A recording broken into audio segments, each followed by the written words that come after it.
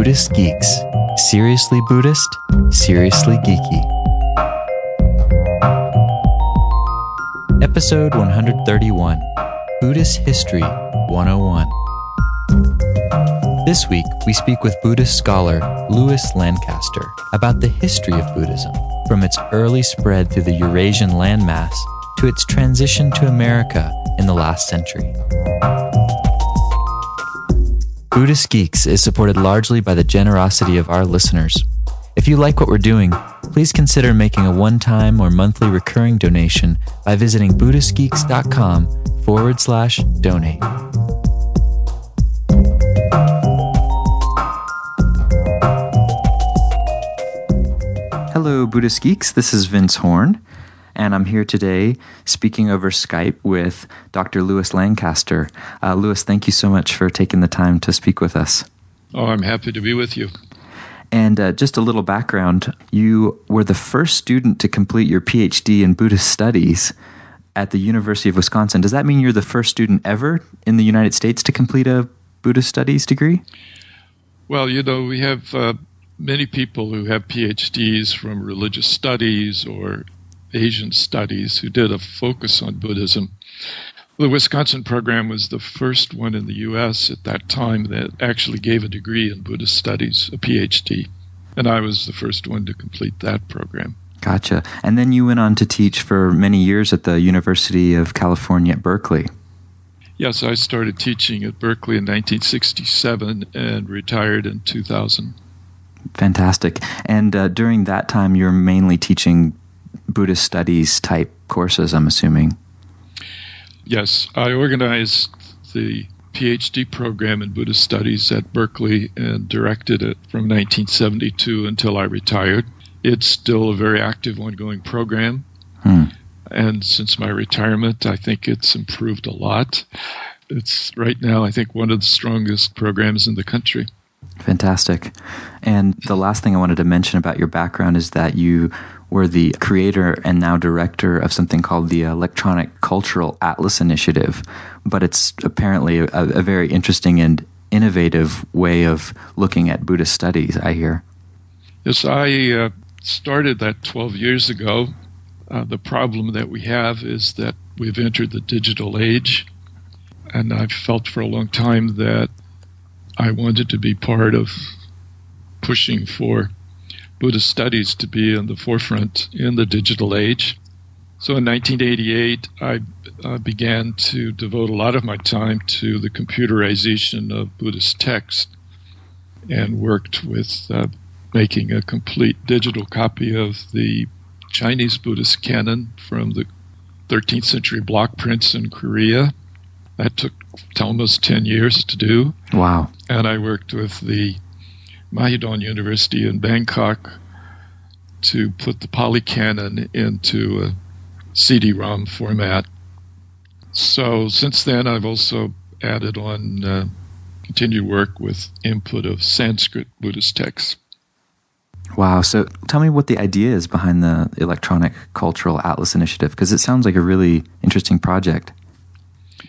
It's based on the fact that in the digital age, we, of course, are getting more and more information.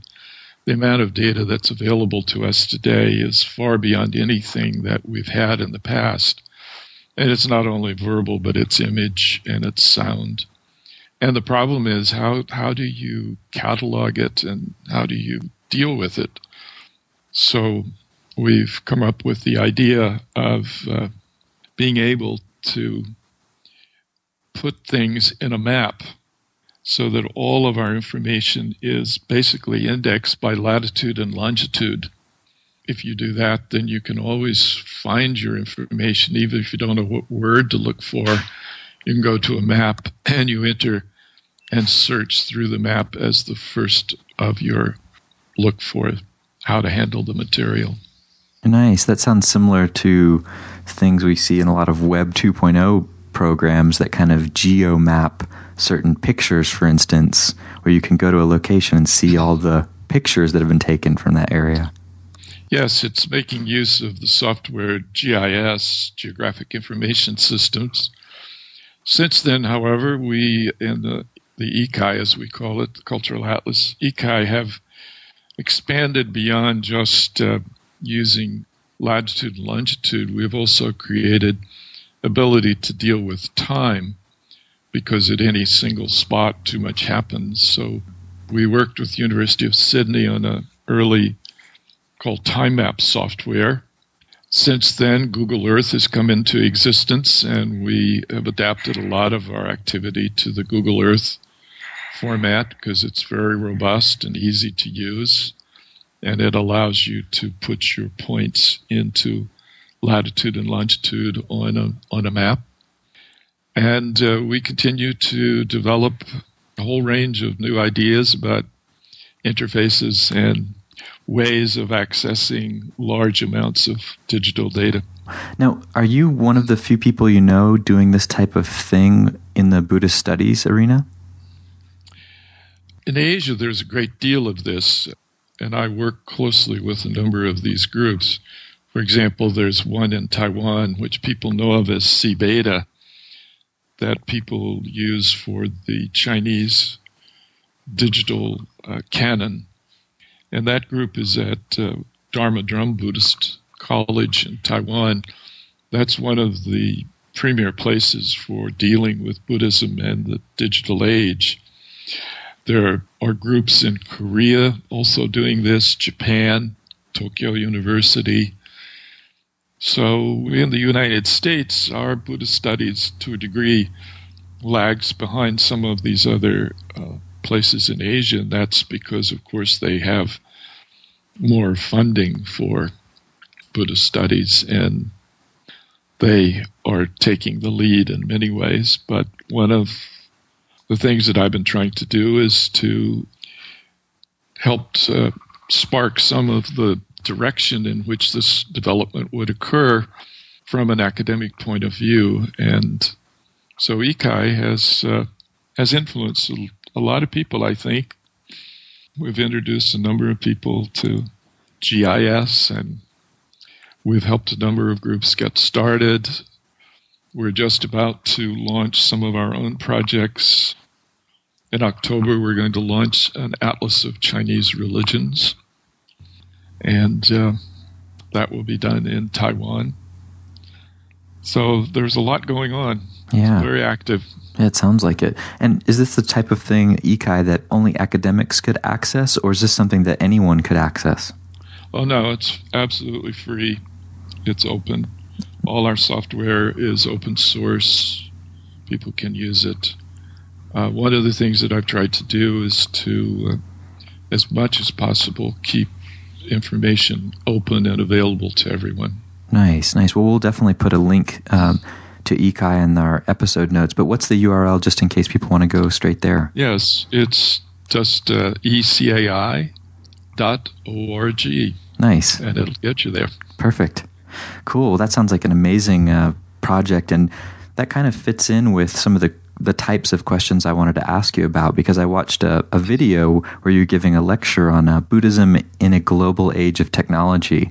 And one of the things you did in the very beginning of that interview was try to explain to those people that may not be familiar with Buddhism, which, of course, on a show like Buddhist Geeks, most of our listeners are. But yes. One thing you said that was interesting that I didn't actually know was that Buddhism was the first world religion. And I wondered if you could say a little bit about what that means. Well, I feel that when you define world religion as a religion which breaks free of its geographic homeland, breaks free of the languages of its homeland and its cultural patterns, that Buddhism was the first one, that first religion that I know of that we can really see all of these attributes. It first spread throughout the South Continent and then spread along the Silk Road through Central Asia into East Asia, and then along the maritime routes in Southeast Asia. It found its way into many different languages. It was what I call a portable sanctity or religion. It was not fixed by, as say in traditional Hinduism, you're born to it, otherwise you can't have it. Otherwise you're out of caste. and out of caste you can't be a priest. A Brahmin priest is by birth. That's a kind of fixed sanctity. With Buddhism, they really did have the ability to follow the merchants across Central Asia and along the maritime routes. And in that sense, I call them a world religion. Christianity later on is a world religion as well as Islam. To some degree, Islam has struggled with what it does with Arabic as a fixed language, and that means that people have to learn Arabic in order to really get part of the tradition. With Buddhism, translation into other languages was just accepted and a normal part of its expansion into the world.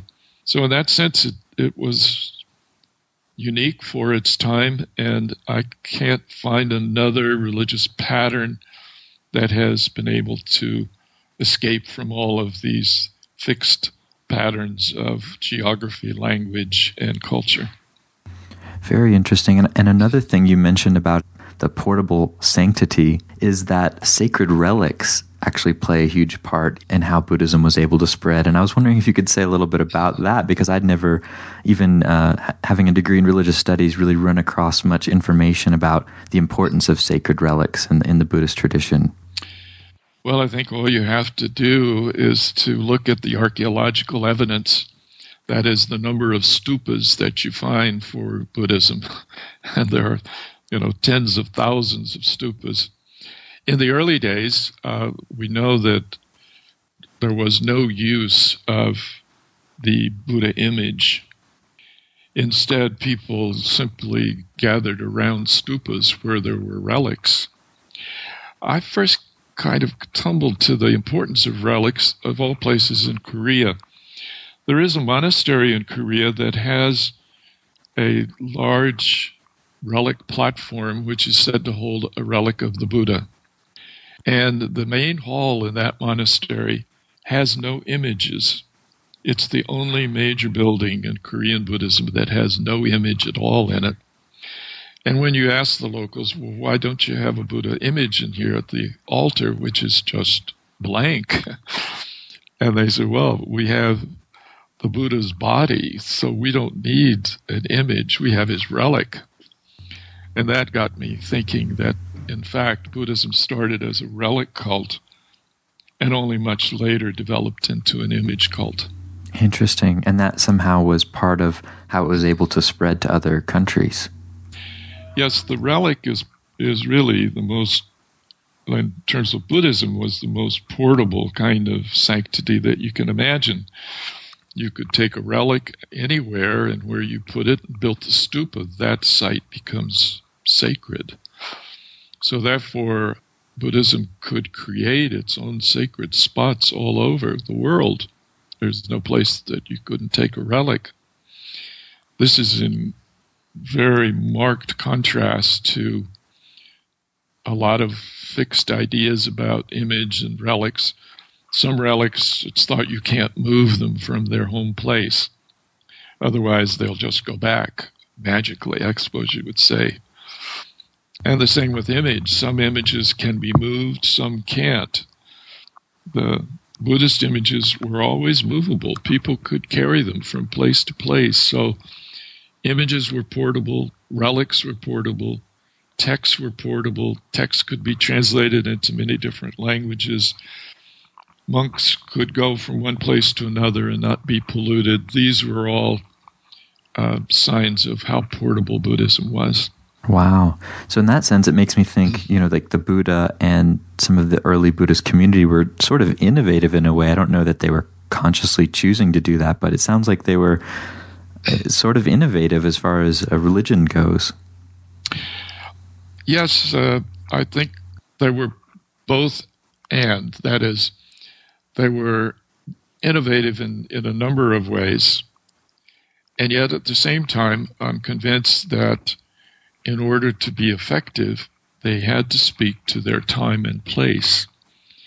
I've sometimes called Buddhism a rainforest religion in India, that much of what it and the way in which it developed and structured itself was based on the monsoon, the forest, as opposed to the areas of urban islands in the forest. So I can see that it was a religion of its time and place. And what we are not so sure about is how some of the things which were found in Buddhism that aren't found in the Brahmanic tradition, where did they come from? Some people feel the Buddha invented them. Some of them, I suspect, were just part of a general cultural life which we don't hear about. For example, the Buddha did allow female ascetics. I think that was probably one of the most, what was the greatest departure, perhaps, from the religious life in India. There are not many religions that have allowed women to be religious ascetics, that is, to practice the ascetic life and to achieve the states of that asceticism. Even though later on Buddhists have acquired some very anti-women concepts, if you will, and put women into a secondary position culturally, when you go back and look at the tradition itself, I think that we have to say that Buddhism was very innovative in the way in which it opened itself up to women. And one thing I found interesting while you were in that same lecture talking about Buddhism and its history and its spreading, you mentioned that Buddhism really impacted what would become Christianity through the Greek culture. And there's usually a common belief that Buddhism and Western society had very little exposure to one another prior to, say, the 20th century. And it seemed like that wasn't true, and you're giving some very specific examples for how Buddhism had impacted the Western society. And I was wondering if you could share a little of those with us. Yeah, I've come to believe that we've made a big mistake in our studies. We have separated things into East Asia and Central Asia and South Asia and Southeast Asia, the Near East. All of these are divisions of the Eurasian landmass, and none of them in some sense are adequate divisions. It's no more adequate than dividing things up by nation states. China of today is not the same as China of the Tang Dynasty, nor China of the early Zhou dynasties. So that's why I think that when we look at how we're going to study Buddhism, I want to stop studying it as these discrete units and study it as Eurasian. And if you do that, and you start thinking in those terms, then we know that across the trade routes and the mercantile communication that was taking place, ideas were flowing back and forth across the trade routes in ways which we don't recognize. If we just limit our study to South Asia, then we don't know what's going on the Silk Road or the trade routes. I believe that Buddhism had the first professional monastics, that the idea of a monastery where people live by rule was a Buddhist invention. I believe that the use of relics and the relic cult that developed was also something which the Buddhists brought into full use. This went across the trade routes. Christianity admits that the first relic came from India. They said it was St. Thomas who had gone to India. His relic is returned to Syria. I believe that if you look at Buddhism as a Eurasian religion, then you have to say they had shared these forms and these institutions, and they were picked up and developed in particular and different ways in the western part of the Eurasian landmass. Conversely, I think that the Greek ideas of portrait imagery in 3 dimension came in with the Bactrian kingdom in Central Asia, and that they gave us the real model for the Buddha image. So I think that Gnosticism is filled with things that sound very Buddhist. We know there were many Indian merchants and officials in what we call the Near East or the Middle East, and that we need to study this. I'm very delighted that Dorothy Wong down at the University of Virginia is setting up a conference next year called Crossings as an attempt to break down these strict barriers between regions and try to see the art world in a wider sense too. This whole conversation's making me wonder, as a Western Buddhist convert, and many people that listen to the show probably would identify themselves similarly, people that have come to Buddhism but were not raised Buddhist. They may be practicing meditation or reading contemporary literature. They may even be doing some historical study of Buddhism. But do you feel that understanding Buddhism's history and the way that it spread and its kind of unique contributions to the world, do you feel like that's important for, say, these type of Western Buddhist converts to know? And if so, why? I'm doing an online course with the University of the West this summer, just for fun, really. I have never tried to do it, but I'm trying to talk about Buddhist influences in America.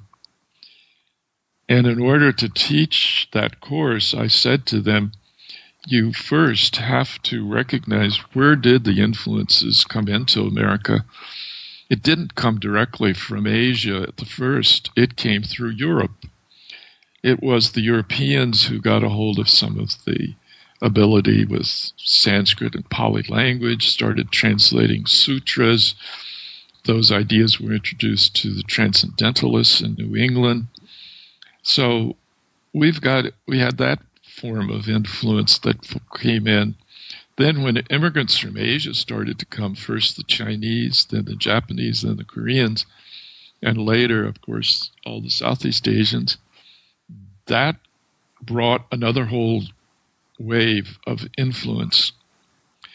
For American Caucasians who have become Buddhist converts, somebody has called them nightstand Buddhist. They're the ones who read the books. Mm-hmm. And listen to the podcasts.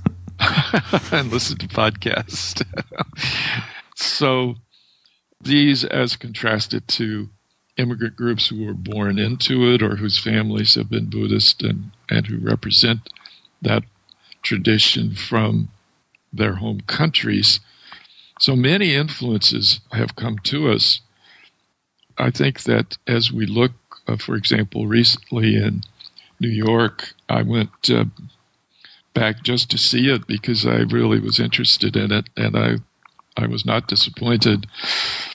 Guggenheim Museum had a large exhibit called The Third Mind, which was tracing the Asian influences on art in Europe and America. And it was just an eye-opener, I think, for many people who went to see it. Who knew that almost everybody that you've ever heard of in more modern times was influenced from Asia, and that people were reading books about Asia. It was, the ideas were coming into their art. Whoever thinks about Whistler and his mother as being influenced from Asia, and yet not only was influenced from Asia, but it was probably very much influenced, he was, by Buddhism. So I think that we have so many influences that have come toward us. Teaching at Berkeley over the years, I watched the flood in 1967, the Summer of Love in San Francisco. That fall, I started teaching at the moment, the only course on Asian religions on the Berkeley campus. Well, you can imagine those kind of students that I got and the numbers. It was amazing. People were being attracted to Buddhism from this counterculture movement. Later on, after the Vietnamese War, it was just as if overnight it changed. My classes changed, and instead of counterculture, they filled up with the growing number of Asian immigrants who were looking for their roots. And I finally had a kind of standing joke. So many people said the same thing to me about why they took my course, that I would ask at the beginning of the year, will everyone whose grandmother is Buddhist raise their hand? Because people would tell me, I want to know what my grandmother was talking about, because my grandmother was a Buddhist. My parents weren't, but my grandmother was. And it was interesting that at least half of every class for a while was filled with my grandmother was a Buddhist people. And then that changed again. And by the end of my teaching career, the Caucasians had come back again. That's where we are in a sense today.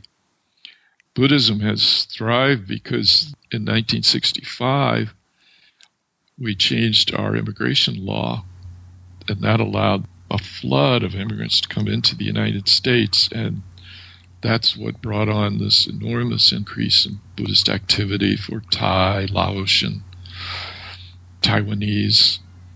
It's all been based on that change of law. Since 9/11, there's been a different feeling. We closed down our visas. We made it very difficult for people to come in. And that, again, changed the tenor of what our country was like. Whether or not we will open our doors again, as we did before 9/11, I don't know. But these influences come and go in great waves of ideas, practices, laws, people. So I don't know that answers your question. It's complex. Yeah. It's a fun topic. But it sounds like you're saying that having an understanding of how Buddhism has come into our current culture through the many different cultures that it did come through, first through Europe, like you're saying, and then later through Asian cultures, that somehow, does that give us a better sense of what Buddhism is, the way we're currently practicing it? Does it help inform our current practice as practicing Buddhists? Well, I think we certainly can see that Buddhism in America is primarily lay Buddhism. It is not monastic. There are monks and nuns, to be sure, but the large number of nightstand Buddhists are lay people. They have to make a living. There's no community to support them if they were to become monks and nuns. Some people have gone over to these new immigrant communities and become monks and nuns in them, where there is enough of a support base. But I think that what the Americans are doing is to really experiment with a Buddhism which is lay-oriented, which is based in education, and that influence has begun to spread to Asia. And Asians have become much more aware of the need to educate their members than was ever the case in the past.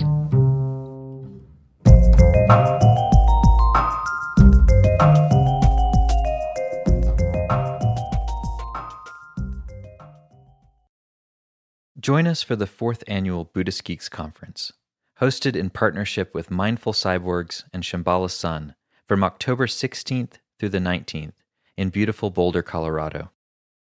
This year's conference will be exploring the convergence of Buddhism with modern culture and technology through informative keynote presentations, idea-packed TED-style talks, self-organizing community dialogues, and contemplative workshops and practice periods. This year's list of presenters includes the world's most quantified man, Chris Dancy, abbot of the Village Zendo in New York City, Roshi Pat Enkyo O'Hara, and pragmatic Dharma provocateur Daniel Ingram, as well as many others. For more information and to register, Visit BuddhistGeeks.com/conference. After nearly a year in private beta, the Buddhist Geeks Network is now open for any independent practitioners who want to engage in interdependent practice. You can find out more about the Buddhist Geeks Network by visiting BuddhistGeeks.network. And if you'd like to join the community and join us in regular social meditation practice or other events that we host there in the network, all freely offered, you're very welcome to do so, again, by visiting BuddhistGeeks.network. Love to see you there.